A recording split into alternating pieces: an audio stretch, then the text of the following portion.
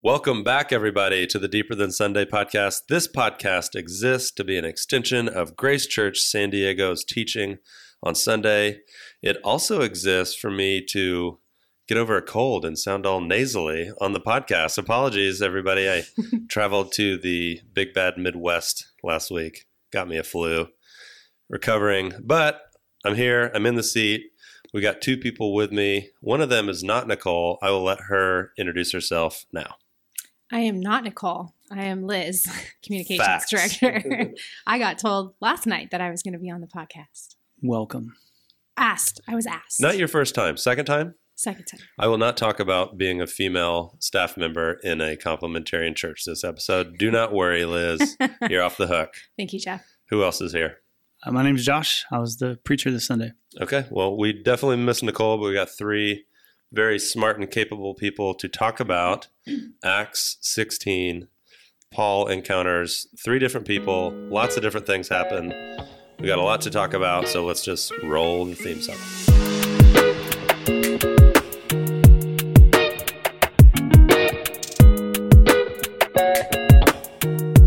And we're back.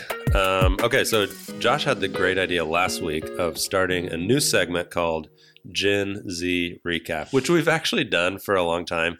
We just branded it last week. But of course, our Gen Zer, big shocker, flaked on us. Sorry, Nicole. So we're going to call today the Gen X Recap. And we only have one Gen Xer in the room.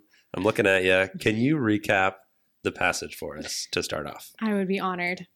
Yeah. So Acts 16, we see Paul and Silas on their missionary mission, and they encounter a few different people, Lydia being one of them, the rich lady who sells purple cloth, and then a demon-possessed woman, slave girl, who keeps following them around and annoying Paul so much that he casts the demon out.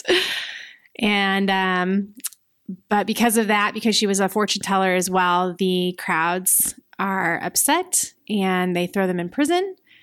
They are in prison singing, even though they've been beaten severely and their lives are on the line. They don't know their future.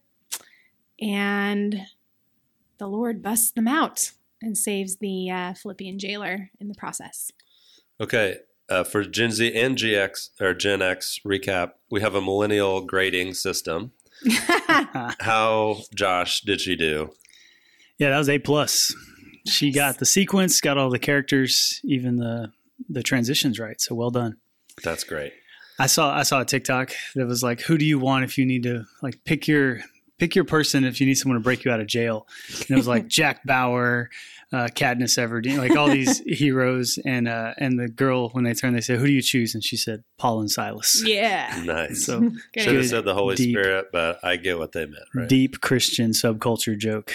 I respected it. So we hear Josh often talking about TikTok. You've got TikTok on all your devices per the song from the I'm trying to quit, but yes, it's hard. But so TikTok it's not a monolith. It's an algorithm. So are you Correct. Are you talking straight up theology church memes on your algorithm, or you got some football in there? Like what's your algorithm like? It's so random. A lot of home improvement stuff. There's always somebody building something. A lot of comedians, a lot of podcast stuff comes up. And then just silly stuff, which I'm like, I don't know if this is on everybody's or just mine. But I'm trying to quit. We didn't have the podcast last week, but that's when we talked about like what's hindering your race. I think TikTok's hindering my race. It's morally neutral most days. Most days it's gray, third bucket. But some days I'm like, this is keeping my eyes off what I need to be doing. So thanks for reminding me of that, Jeff. Well, you brought up a good point that we were off last week. Totally my fault. Apologies all around. But we're back. So we just wanted to give you guys a break from listening, basically. Yeah, that was it. Podcast is not going anywhere. We're back. And we're talking about Acts 16. So you mentioned this in the message that a lot of popular churches or popular preachers would read Acts 16 and give the following message. You're struggling, just keep singing and God's going to save you, right? And this past week, we had our preschool program for Christmas, which is the most adorable thing we do all year. Adorable. A bunch of 3 to 6 year olds up there singing about Jesus. And with that comes a lot of non-believing parents. I don't know our percentages, but it's like 80%, I think, of the kids who go to our church-run preschool are not Christians themselves. So you had a lot of non-Christians in the audience. Was it when you were preparing, starting on Thursday? Thank you, Scott. I saw him today. He's alive, everybody. When you started to prepare, was it tempting for you to let a little bit of that seep in? Like, oh man, we got these newbies. Let's like give them a great feel-good message that God's going to help them out. Was that tempting at all for you? Yes, it's always tempting, whether they're new people there or not. I think it's just ongoing. I have an ongoing battle with different theological streams that become popular. We've talked about this before, but like prosperity gospel, big hair, late night television, send me your money and God will bless you. I think generally we have rejected that as a culture. And then I think what took its place is like prosperity light, which is functionally God's going to bless you. It's not going to look like the crazy stuff, but whatever you're going through, it's usually like a battle or a storm or a season, you know, these buzzwords. God's going to get you through that. And if you're not careful, I don't have anyone in mind, by the way, when I'm saying this. I just think that there's a lot of streams of thought that I have in my head. And I just wonder if that is, it's tempting, but it's unhelpful long-term to frame your whole life like a battle that God's going to give you breakthrough in, or a storm that you're going to get out of, rather than just saying, Jesus is your peace no matter where you find yourself. Jesus is worthy no matter where you find yourself. And if that storm keeps coming till the day you die, then he is still your peace to the day you die. I just think that's actually more beautiful. So to present that to preschool families or whoever, I believe that that's a better picture of Christianity than this cosmic Santa Claus that's going to get you through it. If you do the right things, he'll provide. Right. But if you look at the model of how churches operate, they operate off of giving. Yeah. 100%. Yeah. Well, and we don't have to pay taxes, so that's great. In that sort of model, I'm getting spicy early. Sorry, guys. We're 8 minutes in. In that model, it's very tempting to deliver a message that is consumeristic. Sure. Because you want people to come back. You don't want them to show up and say, I don't need this. I can deal with the world on my own. I thought God was going to help me. You want those people to stay so your church grows and the numbers grow and the giving grows, your salary grows. You know, you do it under the guise of we're going to offer this ministry to the community or whatever. Yeah. But in reality, what percentage of giving goes outside of the church in most churches? Very little. And so that's why I asked that question. Is it tempting to not tell the truth and to lie to people for more numbers on Sunday, more money? Liz, do you get what I'm saying? Do you think that's a silly thing for me to ask, or do you think it's valid? I mean, I'm sure there's some churches that are always thinking about the bottom line. I'm not sure that's where the tension is in our church. For me, I think the tension is more like, do we want to offend people right out of the gate because we care that they meet Jesus? And it's like, can we still rope them in if we tell them the truth straight up? But I feel like I think people are kind of tired of just being lulled to sleep with the prosperity light or prosperity anything. I think it's really refreshing when people walk in the door and just sort of hear, look, this is what we believe and this is why, and we're not apologetic for it.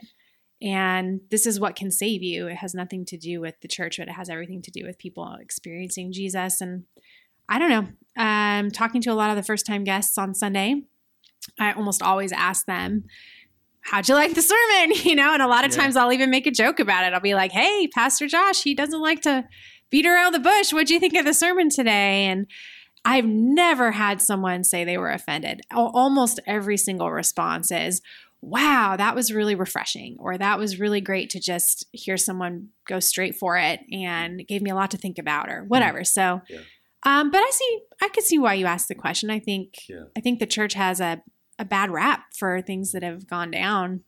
Right. And to be clear, as you mentioned, I'm not talking about our church. No, I don't think we've done that. I'm considering. My goal is not to offend. I think there is a stream of teaching out there that it feels like their goal is to offend. My goal is not to fundraise. I'm not thinking about that. Interestingly, maybe I will be in the future. I'm not currently thinking about that.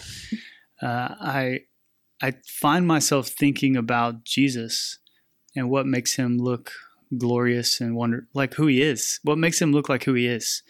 And I just wonder if doing that, even when it's hard, because he himself did that when it was hard. Hey, you're gonna have to take up your cross. You're gonna have to sell. Like he was willing to say hard things to people because he loved them. So I'm actually trying to love you, church. It may look a little different. And I said that to people. I'm like, hey, if you're new, this is going to sound difficult. But if you've been here a while, this story's not about you. You shouldn't read Acts 16 and the first thing you do is think about yourself.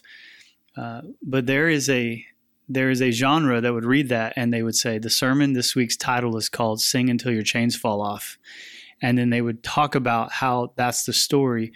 And I wonder if in the long run that hurts your faith more than helps your faith. Because it basically says, if I do this, then God will do that. I'm uncomfortable with that analogy. I'm uncomfortable with that approach to our relationship with God. So I love the story in Acts 16. They do get an earthquake. Shadrach, Meshach, and Abednego do get God in the fire. We serve a God who will meet us in that place. I'm unwilling to promise that. That's it. I mean, there's people around the country that have taken the question that I asked seriously. Like, if you look at Hugh Holter's church, and his whole idea is that all ministry should be bivocational. Like we've got a church down the road where their head pastor is a firefighter, right? And the reason for that is that he doesn't want to tie somebody's livelihood and their income to the message of Christ. Like he doesn't want it to get muddy where it's like, man, if I say this, I might lose my job or I might have to take a pay cut. Right. Yeah. And so it is, we all have flesh and we're all in the fallen world. Like, I'm not saying I wouldn't do that if I were in charge, want to talk about that thing. So it is refreshing that our church doesn't worry about that. We don't, as you mentioned, that's not the goal to offend. And it's not the goal to water down the gospel. It's the goal to just tell the truth. I think being faithful is bigger than that. I have a conviction about all this stuff. Imagine that. I have like so many. Now's the time to share said conviction. I believe I will stand before God on behalf of the people that call me their shepherd. And I don't think all of San Diego calls me their shepherd. I don't even think all of Grace Church calls me their shepherd. I think people that are members say, I'm going to submit to you. You're going to submit to me. We're going to do the dance. And in that comes generosity. Our family's generous. That's to Jesus, not to the pastor. That's to Jesus, not to the church. I think that whole concept of thinking that way is far too political feeling, and that has no business in Jesus's church. Paul was a tent maker. He also, was able to fund his own ministry in some ways, and also Lydia funded his ministry, and also women funded Jesus's ministry. So it's a touch of a false dichotomy if you're not careful there, because there's plenty of places where ministers were worth their wages, which I don't know how Acts 16 is talking about paychecks here, but we got here. We digressed nonetheless. But if you're being influenced by that feels dangerous and unhealthy, and you will stand before God, and that's much more significant to me than what people think of this sermon or that sermon. That's great. Okay, let's get into the actual text and not just what my brain thinks of when I like we talk about Acts 16. Why? Okay, so Lydia comes to them. She's just loaded. She's a businesswoman, purple cloth. They go to her house for dinner, but then this other teenager who's got the demon, she's just annoying to them. And Paul casts the demon out. But then they don't go to her house for dinner. So I guess my question, some could say it feels icky. Did they go to Lydia's house because she was rich and they knew that she had influence in the city? And this other little girl who the demon was calling them out, telling the truth, right? She was saying, these people are whatever they say in the text, right? Yeah. Is it just, it didn't matter and it's just a detail? Okay, they went to dinner and they didn't go to her house, or is there something else going on? Like, Jeff, am I looking too far into it? Yeah, you're looking too far. In the text, she literally says, if you consider me a sister in Christ, come to my house. Mm-hmm. Like, she invites them. And she has space, but the teenager didn't have a house and didn't invite them. That's why they didn't go. They're in jail in the next paragraph. Yeah. So there's no opportunity there. And apparently Lydia hosted more than just them, because when they break out of jail, all the brothers and sisters are at Lydia's house. And so I wonder if God was just providing a location for the people that ended up coming to faith to gather together. I did a research paper on this in college, like what churches, it's like 4 centuries before Philippi gets a building. And so what did churches look like before basilicas, before Constantine allowed them to have buildings? You would go from what they called a house church, which is what we do, to what was called the church house, which is basically the largest house in the city that had a Christian living in it, became the church house. And it could usually house around 150 people. And then that moved into Basilica post-Constantine. And so I use Lydia as a picture of the church house, a person that had the space to gather that was bigger than, houses in North Park can host 15 people. Houses in East County can host more people. And maybe you live in North Park and can host more people. But in the early church, if you had space, you would allow the church to function out of there, because there was no synagogue in Philippi. Yeah. At this time, they're meeting down by the river. That's where they're having church. That's great. And Lydia's like, hey, I got a house. And so I don't think there was any comparison as much as it was just joyful generosity on display. Can you affirm me for even asking the question? Because I feel like you were hating on me. Like, I'm thinking too much. I'm trying to create drama where there's no drama. This is how my brain works. That's why I'm sitting in this seat. I wonder if the slave girl was so oppressed and so taken advantage of that she didn't even have a house. Yeah. She was being owned and abused. And let me say, Paul wasn't annoyed at her. He was annoyed at the demon that was controlling her. Yeah. And I just tried to be silly in the sermon about that. Yeah. But I'm sure there was empathy for the girl, annoyance of the demon. And by all, it sounds like she joins the story. She's at Lydia's house with everybody else. I think you just said it. Why, and I couldn't articulate this, but why it made me feel odd is that there's a parallel story to that with Jesus was on the scene, and he looks at the person and takes care of them and says, go and don't tell anybody about me or whatever. And then he goes to the Decapolis and starts this whole movement. Yeah. And so it felt different. Yeah. It felt, and it could just be like, I've heard Tim Keller talk about, if it's in the Bible, it's because it's important. If it's not in the Bible, it's not important. Yeah. So the fact that they didn't go to dinner is not important, right? Yeah. So, okay. I digress. Liz, do you think it was too much when I made fun of her, Paul being annoyed by her? No. I mean, it was funny, and we need a little comic relief probably at that point, but I think people can kind of figure that one out on their own. In preaching, it's called cheap thrills, where you're like, this is cheap, but it's something, it's silly. Yeah.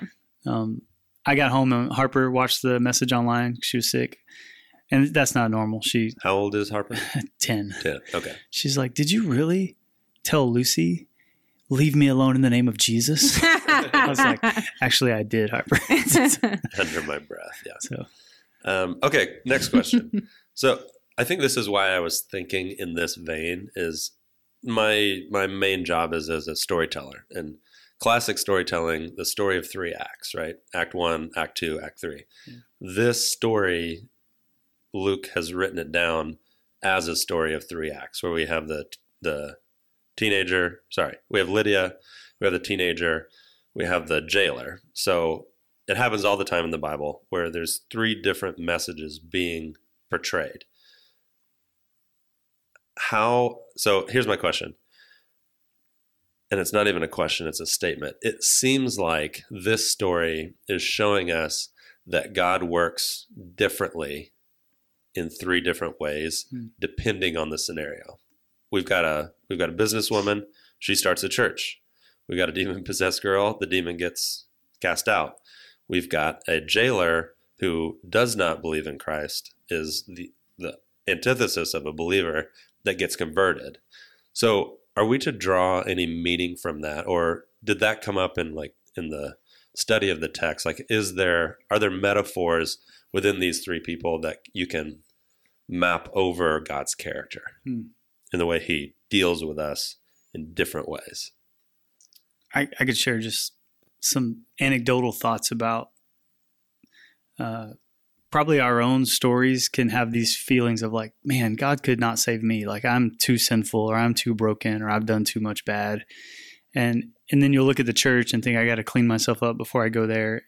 And then you read the Bible, and you've got the Apostle Paul, who murdered Christians, now becoming the foremost missionary as a type, as a first fruit of what's possible. And then you look at the church at Philippi, and 2 things. One, you're like, man, God could save me. Look at who he saves. And then secondly, as a believer, I'm like, God can save anybody. Because if you think like, who could God not save?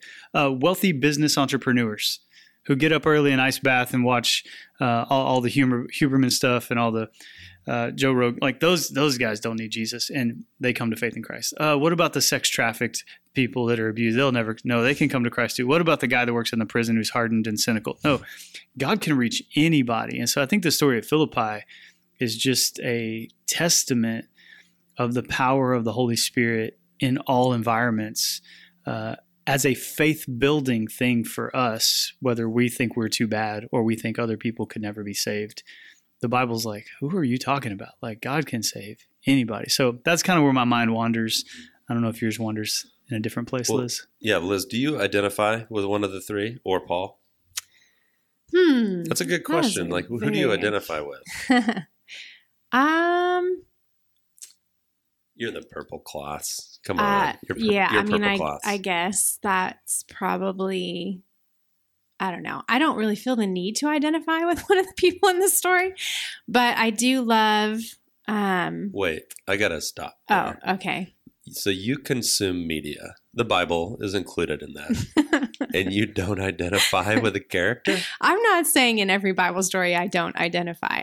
In this one, I don't see the need or really see myself in any of those particular characters. But are you Frodo, Sam, or Gandalf? I mean, we got to get to the important stuff here. Are you Harry Potter? Gosh. Are you Snape? Who are you? Who are you? Snape, really? Snape. I think I know he is. We all at the want end. to be all of them in different moments, right? Yeah.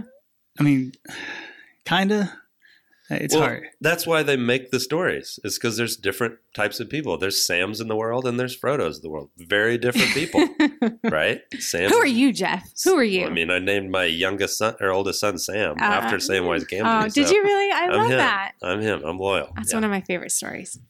What I do love about the story, not so much identifying, is the concept of God using suffering. I think that is such an important thing. I think a lot of people shy away from that, but I think it's all over the Bible. And the idea that the suffering is not going unused for something important.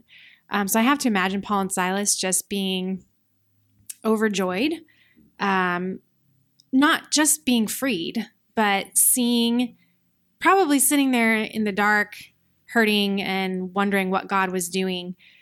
I think that happens a lot in Christians' lives, and I think a lot of Christians don't ever get a peek behind the curtain to see why that happened, but they got to see.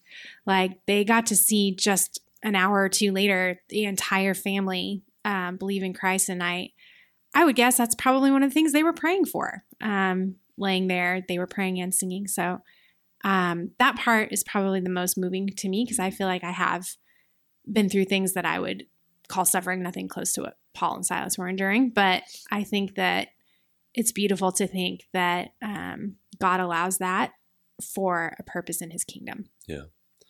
I didn't write this down as a question, but I got to ask it. If I were in that jail, even if I happened to be singing and the earthquake happens, I'm hightailing it out of there. Right? But It says they was just sitting there. So you said it. they may have been praying for this guy, and that's why they stood there, and that's why they talked to him, right? Because, I mean, that's just like a completely backwards, it's way of the kingdom, but backwards to our culture of not thinking about yourself at all times. Yeah. Like Paul and Silas were concerned about his salvation. I mean, granted, they were, maybe if I was on a mission trip, I would have felt differently, right? Yeah. They're in a mission trip, so that's what they're thinking and praying about. But they just hung out and saved this guy's family. That's a good point. When your perspective is, I'm here on purpose, I can pray and I can worship, and I can, wherever I find myself, I'm trusting that God put me here. I love the story of Brother Yoon in China, where he would get put in jail. And after a while, they were changing the guard like every 20 minutes because he was just leading people to Christ. Like if they put a guard next to his cell, they were like, hey, I quit. I'm a Christian now. I've been talking to Brother Yoon. So there's this mentality of I'm trusting God wherever I am. And that's just, I think what frustrates me, this goes all the way back to our first question of like, it's as if suffering's like, let's hurry through this and God's going to give me the end, rather than count it all joy to join Jesus in the suffering. And so I think Brother Yoon, Paul and Silas, these guys that were enduring, they weren't trying to run through it. They were just going to sit in it and trust God. And I just don't know if that message is welcomed by us enough. But listen, it's the real world. That's my issue. The real world is pain, suffering, hardship, life. And if you frame everything as like, God's just going to get me through it, you're going to miss the joy of meeting Jesus in the darkness. And so I don't know. I can speculate. Paul and Silas are like, why we got to get out? We're having a great time down here. We're singing and worshiping. And they weren't trying to bust out of there. They were enjoying Jesus right where they were and trusting him for the results that they are not in charge of. And I'm weary of a Christianity that goes, I know you're in pain right now, but God doesn't want that for you because God only wants your good. So here's what you do. Magic trick, sing a little, praise, and not only will you be free, everyone around you will be free. And so and then all of a sudden you're the savior. Mm-hmm. You sing and you save. And it's like, we're no longer in Christianity at this point. What's better is wherever you find yourself, God is with you. He's worthy and he's good. And you respond accordingly. Oh, if an earthquake happens and everybody gets saved, that's a byproduct of your union with Christ that allows him to be the hero, not you be the hero. But that is the radical individualistic narcissism of America that you're fighting. Yeah. And it's hard to look at people and go, hey, this story's not about you, but God loves you and he wants you to glean from this. And there's actually something better available. And I've learned that over the years from other teachers because I'm a student in this as well. Well, go ahead, Liz. I was just going to say, and not only that, I think one thing people could miss from that text is that probably, I don't know, speculation, Paul and Silas were feeling the presence of God more in that moment than they were in many, many other moments. And I think that's true for people today. I mean, I talk to so many people who talk about the time they were closest to God was when they were going through the hardest thing in their life. And I don't know how it works. It's a mystery to me, but I feel like God does meet us in those moments more so than in most other moments. And so I when you talk about joy, having joy, I think it's crazy to think about it, and our minds have a hard time wrapping around it. But I think they were sitting there feeling the presence of God. And I don't know that they were suffering as much as we all think they were. Yeah. Painful, yes, physical, but spiritual. I got to believe that the Holy Spirit was sitting right there with them, comforting them. Sure. I'm a firm believer, this is an aside, but I'm a firm believer that words are not artwork that should be on your walls in your house. But Jeff, I will say, I'm not going to be inviting you over for dinner anytime. Say it's one man's opinion only, not a universal opinion. We do have words as art in our house. And it's the Spurgeon quote that says, I have learned to kiss the wave that throws me up against the rock of ages. That's good. You don't put that up in your 20s. You put that up in your late 30s when you start seeing some stuff. The quote is, it's an extension of another part where he says some of God's greatest love letters come in black envelopes, like that idea. And so he's talking about like the invitation from God into the darkness. And he's like, at the end, I'll kiss the waves if they'll throw me against the rock of ages. And you're just like, that, you earned that. Like you went through that. So, and I mean, I realize that the world, the reason that the message that we're talking about does not land with the world is because they have yet to experience God truly. The best thing that they've experienced is getting busted out of jail. That's the best. They can't imagine anything better than that. But if they submit their lives over to Christ and feel his spiritual warm embrace, that is better than getting out of jail. This is good. After service, I talked to a few people that were just like reminiscing on their experience in pain and saying how if you frame everything as like God's just going to get you through it, it actually is it's fatiguing, it's exhausting. And what's more beautiful is saying God's with you right now, and I don't know what's going to happen next. And how he's worthy of our song. So a person that experienced a miscarriage, a person that had lost a job and felt betrayed, a person who had gotten a divorce, and they were just talking to me, and one of them said like, how do you sing? How do you do it? And I just said, what? This is even in my own experience. I'm like, well, what's the alternative? Bailing, running from God, hating God. That's the alternative. You've tried that. I've tried that. That's doesn't work either. And so I think Paul and Silas had tapped into this deeper magic that's like, if you can figure out how to call God worthy when it doesn't look like he's worthy, then you actually are saying that about him and it has nothing to do with you. And that is when you can be transformed. Because so much of the relationship with God is like, if I do this, then it's that inner, like, it feels like everything's in exchange versus God, I'm going to glorify you and I'll just be in jail. And that's different. That's transformative. Do you love God when you get nothing from it? Mm-hmm. When you just get him, is he enough? Well, no, but also the storm goes away. No, I didn't say that. I just said just him. Is he enough? And sadly, we don't even get to experience that very often. But preaching that, I think, as an aim is more beautiful than the alternative. Yeah. Buddha gets credit for this, but every world religion would agree. Life is suffering. Yeah. Right? Mm-hmm. And we've said it around and around. Either suffer with God or suffer without him. That's the choice. Right? That's all you get. No, this is so good. It's a bummer. Jeff, I'm loving your quotes, man.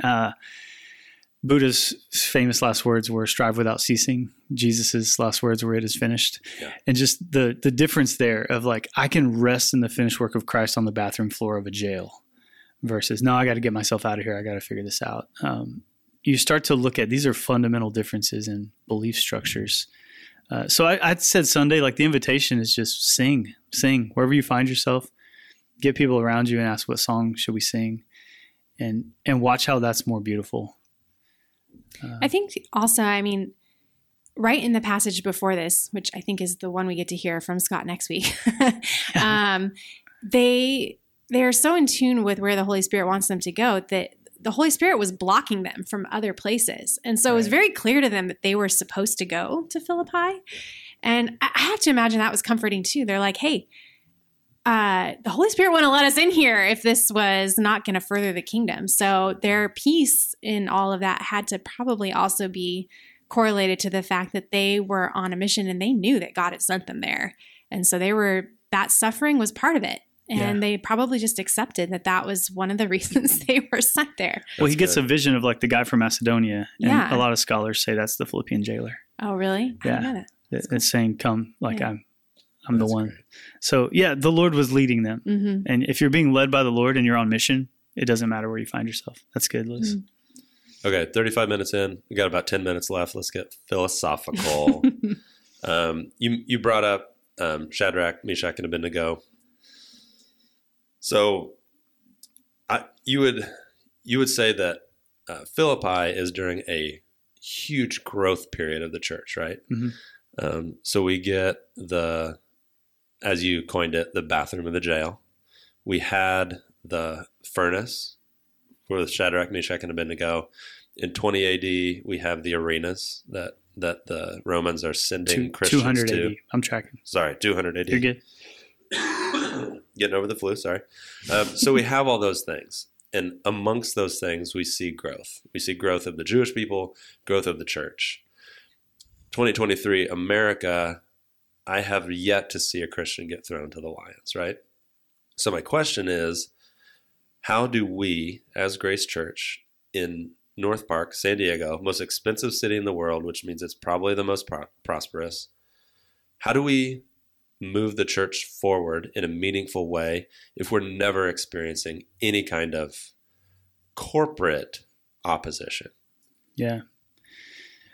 The persecution isn't in any way the same as what you're looking at in the early church. But I think suffering is the same. I think people have suffering. My wife, Amy, she grew up in a church, Valley Baptist Church in Bakersfield. Pastor Roger Spradlin started the church when he was in his 30s. He's about to retire, and his son is going to take over of the church and gets pancreatic cancer and died last month. In like 6 months. The dad or the dad? The dad was going to retire and never got to retire. He gets cancer. His son takes over. And I was talking to his son we were texting, and he just said, like, they would sit around his dad's hospital bed and sing. And he's like, from the time, it took about a year. He's like, from the time my dad said, the doctor said I have cancer, to his funeral, our church grew by 1,000 people, 962 people. And I'm like, what? And he just said, my dad just suffered well in front of everyone. He got on the news. They would interview him on the news, and he would just glorify God with pancreatic cancer in the hospital. And he's like, so suffering well is universally transcendent. You just start to look around and be like, what is happening if this guy's doing that? I think Paul and Silas was like, what is happening to be singing in this environment? So I think when faith, I'm going to keep preaching this because I think it's more beautiful. When faith offers you nothing but Jesus and he's enough, and you're like, I'm going to die, like, don't get to retire. Like, my whole life, the plan was going to be this, but now it's this. And none of that matters because I get Jesus, and my son's going to preach my funeral and talk about Jesus. You're just like, whoa, that feels very different. And you go like, why did the church grow? Like, I don't know, but I know an unbelieving world finds it unbelievable when you suffer and don't bail, but you press in. So yeah, we don't have persecution. I think social media being, made fun of as Christians is not, it's not even the same. Somebody else existing with a different moral set is not persecution. Yeah, it's not persecution. There's a great meme, actually. It's like, it's a little kid who has a hose, and the kid is labeled the church, and the hose is labeled LGBTQ, and the kid is spraying himself in the face with the hose. It's like, just turn the hose away. Like, let them go do their thing. That's not persecution. Anyway, that's an aside. No emails needed about that. You can talk to me in person if you disagree. But I thought it was hilarious. I saw it on TikTok. But there's a complex where you almost feel like we want to be persecuted. And so I just keep going back to the real world. People are experiencing pain in the real world. What are they doing with that? I think taking that to Christ and trusting him, even when the unknown, is beautiful. I talked about Matt Chandler. You can go on his Instagram if you follow him. There's a pinned video. 14 years later, they took his original testimony video to the church, and then they, like, one of the video team guys overlapped a bunch of other stuff. And in the original video, he says, I woke up at the hospital. There's a tumor in my brain. Like, this is 3 days later. They're going to go and remove it. And he's like, and he starts to get teary. And he's like, in one hand, I count it joy that I can suffer. On the other hand, and then it's just, go watch the video and cry. He says, I may not get to walk my daughter down the aisle. Boom, clip of him walking his daughter down the aisle. I may not get to be the athlete or see my son be the athlete I never was. Boom, video of his son being the athlete he never. So he's saying that 14 years ago. And his whole point is like, I'm telling you right now with everything to lose, Christ is worthy. He's good. And and this is where he says, I hope my kids don't bail from the God I love. So he's still battling. 14 years later, he's doing better. His daughter is married. His son's going to college. He has a third daughter as well, or third kid. But there's a beauty in that says, I'm not going to say God is good so that I walk my daughter down the aisle, so that he's like, I'm going to tell you now, he's good, and whatever comes may come. Anybody listening to me, that is better than this other thing that says, God, if you don't do this, I'm going to bail. Because life is just going to be hard, and God is the good news of our life, not the one who can bail us out if we love him just right. Yeah. Liz, you're a mother. Be a mother to the listeners. How do we suffer well? How do we, when faced with suffering? And I don't know much about your personal life. Maybe you've suffered a lot. Maybe you've suffered a little. But how do we do it? And then I want to hear pastor too. We got mother, we got pastor, both important. How do we suffer well? Oh my gosh, Jeff. I don't know. I don't know. I don't know that I suffer well. We'll start with that. But I would hope that in any situation, I would still give God glory in that situation, and that my kids would see that I wouldn't be blaming God, that I wouldn't stop praying with them at night or stop reading them the Bible in those moments, but that they would see me lean in even more. I don't know. I think that's really all it is. It has to be your everything, regardless of your circumstances. And let me be clear. That's good. And maybe clarify if I'm wrong. We're not saying don't shake your fist at God. No. Say, why me? That's legal. That's lamenting. That's major portion of the songs. 65% of the Psalms are lament Psalms. I mean, you've seen the Tim Keller clip, I'm sure, where he talks about Job. Job fights with God, and he's mad at God, and he's like, what's the main difference? And in beautiful Keller fashion, he says, he did it all with God. Mm-hmm. He prayed to God. He fought with God. He lamented to God. And what the other guys didn't do it with God. They just were mad and walked away. And so this is a dynamic relationship. I think that's for sure. You can ask God, do you still love me? Do you see me in all this? How long, O Lord? Will you forget me forever? I think that's Psalm 13. What a great way to start a song. How long, O God, will you forget me? Forever? ? And often that builds the relationship. This is part of the dynamics. I just wonder, I don't know how to do this. I think this is the key, and I don't know how to do it. But an eternal perspective is probably the path to getting out of our current moment, realizing this world is not my home. Christ is preparing a place for me. He's got my days numbered. I trust in him. Eternity's on the way. How in the world we do that? Well, look at the way that people groups who are actually oppressed worship God. Like Keller said this word, so I will copy it. You're not supposed to say the word anymore, but the Negro spiritual was exactly that. It's like, I cannot wait until I am out of this world, that I am with God. The persecuted church in Africa and China, maybe not in Africa, but in China and Asia. North Africa. Yeah. It's like, we just have a completely different perspective of how God is going to interact with us in a non-persecuted way versus those cultures who were highly and are still being highly persecuted. It's in that when you get an eternal perspective figured out, you actually get your earthly perspective much more figured out. And it doesn't mean you sell everything and go live on the mountain. That's not it. But it sets you free internally to be okay with whatever comes. So that's again, it's hard to figure that out. It's hard to teach that to your kids. Great. Best episode ever. I'll just say it. Did we cover it all? Was there anything I know you only had 3. I was going to say, actually, Josh, you should just start prepping on Thursdays because you were fire on Sunday. You only had 2 or 3 days to prep. I taught some of this stuff before, thankfully. So don't pretend that I'm just like. Are you saying in 15 years wizard. You've covered 15 Acts 16 before? I love that sermon. I love the story. So I had some thoughts about it before, which is helpful. But you always want to contextualize. You always want it to be fresh. I just found myself going like, guys, if we get this could help us. This could transform our lives. Wherever you find yourself, worship. He's worthy. He's good. And that can be a witness to the world. Like our prayer and our singing can be worship and can be witness. And that's no easy task, but that's what's in front of us. Tira said we should get some Grace merch that says, "What are we singing?" What song should we sing? What song should we sing? What song should we sing? That's great. How good is that though? To be in the worst of it and just be like, let's sing a little.